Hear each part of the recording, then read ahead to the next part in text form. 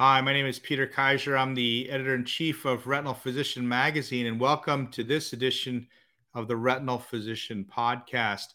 I'm joined today by truly one of my dearest friends, Dr. Judy Kim. She is a professor of ophthalmology at the Medical College of Wisconsin. Welcome, Judy, to the podcast. Thank you, Peter. Thanks for the invitation. I'm excited to be with you. You know, you're really involved in the DRCR, and there's been some recent results from the DRCR with all these double letters. I mean, it's getting hard to keep track of all the different protocols, which is amazing. So maybe for our listeners, you could just kind of highlight some of the key findings from some of the recent protocols. Yes, the DRCR Retina Network does not have that much imagination to name all these protocols, but then we have done over 24 clinical trials. So this is a nice, efficient way of naming our trials. Protocol V, the way I remember, is very good vision, because as you know, most of our clinical trials included eyes with 20/32 or worse visual acuity. So we did not have any clinical trial data to guide us with 20/20 or 20/25 visual acuity patients.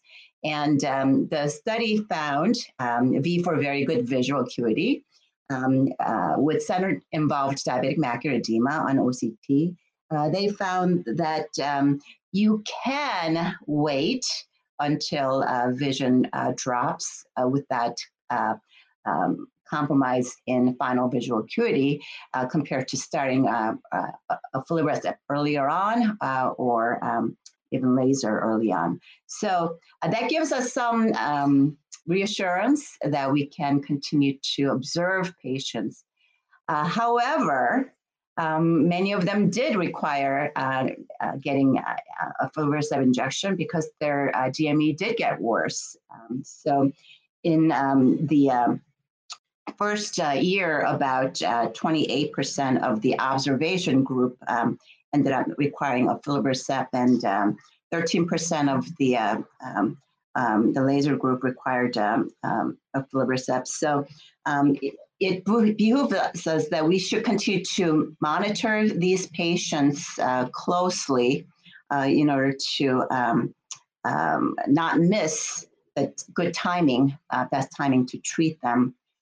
And recently there was a sub-analysis of the fellow eye. They looked at which patients were more likely to get these additional anti-VEGF injection during the follow-up, and they found those who had increased OCT thickness at baseline, more severe retinopathy in the study eye, and the fellow eyes already receiving diabetic macular edema treatment. So if you have those patients, even with a good visual acuity, 20/20 and 20/25, if you may want to follow them either closely, or if their hemoglobin A1C is not in good control, I think it's okay to start treating them early rather than waiting for their visual acuity to drop and start treating. So that was my take point, that we don't have to start right away, but in certain patients, certain type of patients, we may want to start treatment early still.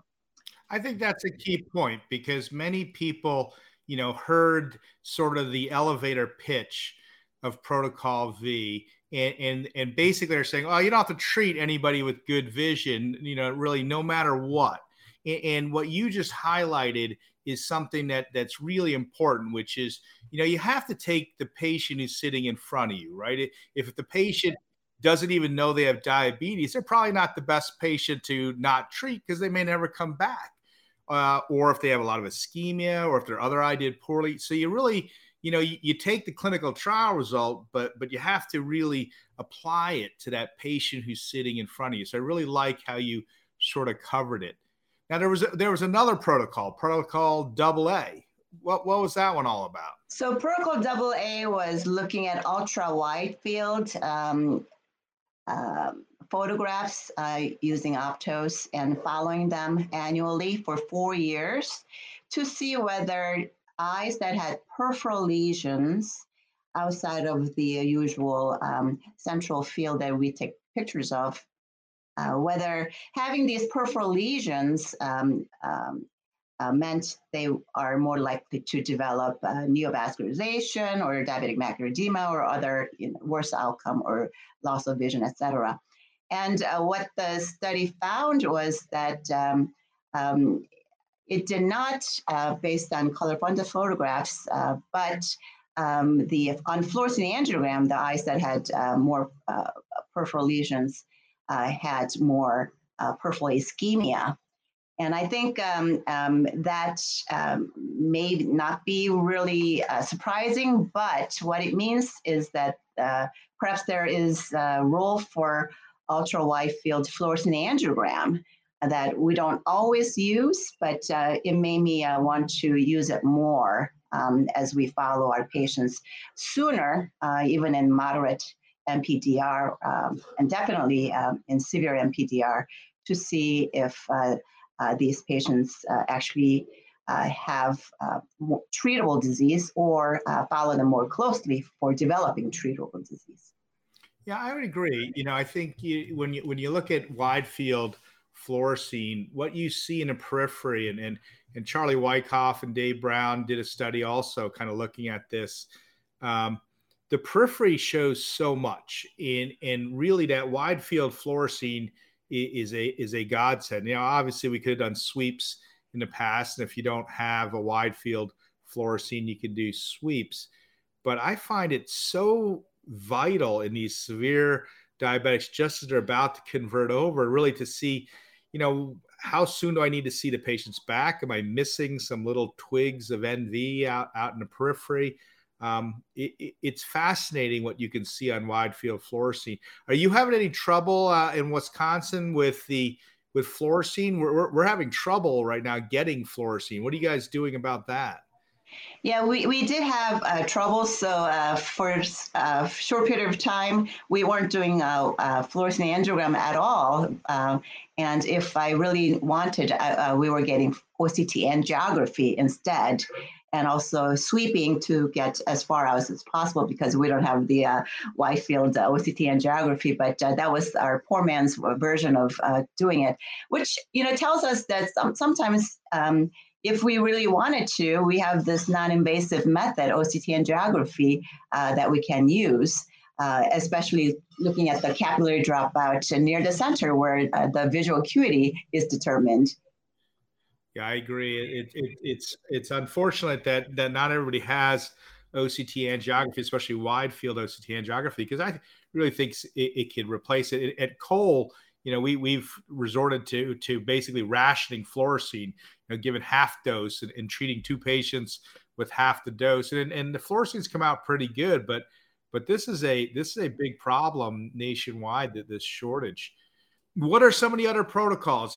So another 2-letter, double letter one that came out is Protocol AE, photobiomodulation for center involved diabetic macular edema with good vision. So similar patient population as Protocol V.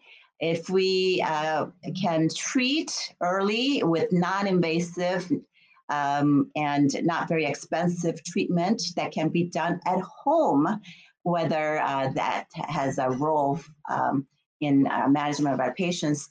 And the nice thing about that protocol was if it were found to be beneficial, then we can roll it out around the world even, where it's not as expensive as anti-VEGF agents. And also the patients could do it at home, so may minimize the number of visits coming to the clinic, et cetera. So it had a lot of potential. So photobiomodulation therapy was performed for 4 months. And we compared with the placebo sham group. And the fun thing about that protocol, which I headed as a national study chair, we designed the photobiomodulation device that looked like an eye patch that patients could wear at home. And it also had monitor to make sure that they were using it, because whenever you have a home device, you don't know whether they're using it or not. So the compliance monitoring was important. So the company was able to incorporate that into it. So it was fun to design a device that we can use. But the bottom line is that at the end of the day, the finding was that there was no difference between the treatment group and the sham group. So, and it was a phase 2 trial, trying to see whether we can roll out to a bigger phase 3 trial if we saw any benefit, but we didn't see any improvement in the OCT thickness, which was the primary outcome data. So we're not going to be using it. But it's sort of interesting because there is a photobiomodulation therapy that showed positive results in AMD in regressing drusen, and even got a little bit of vision improvement in that therapy. The thing is that the photobiomodulation, as I ended up studying a lot of it, it's very complex. There's lots of data in the literature with the animal models and in vitro models that showed benefit. But in order to bring that knowledge into human beings, we had to discuss, what wavelengths is best, how long to deliver, how often to deliver, and how often not to deliver. All these biological stuff that we don't think about came into play. And the other commercial device has 3 wavelengths, whereas we did 1 wavelength, and that one was positive for AMD, whereas we studied DME. So perhaps disease difference may come into play, as well as different wavelengths, as well as we had our patients use it twice a day, morning and evening. But perhaps that was too much with these circadian rhythm and cycles. Maybe we needed some time to have the eye rest, the mitochondria to rest a little bit. So the other one does it, 3 times a week, but the patients have to go into the clinic, whereas ours was home therapy. So there are a lot of differences, but it gives us some hope that we can devise possible home therapy treatments that we can do in the future. Yeah, I mean, biomodulation is really interesting, and I look forward to seeing the results in the AMD, in the dry AMD patients. And it was unfortunate that the DRCR study didn't show it in DME, but as you said, maybe it needs to be just tweaked a little bit, and the protocol needs to be a little different. So the jury's not yet out on photobiomodulation. Well, Judy, it's been wonderful speaking with you as always. I look forward to seeing you in a few weeks in New York City at the ASRS meeting. But to our listeners, thank you for joining Judy Kim and I today on the Retinal Physician Podcast. And I look forward to talking with you in the future. Thank you, Peter. It was a pleasure.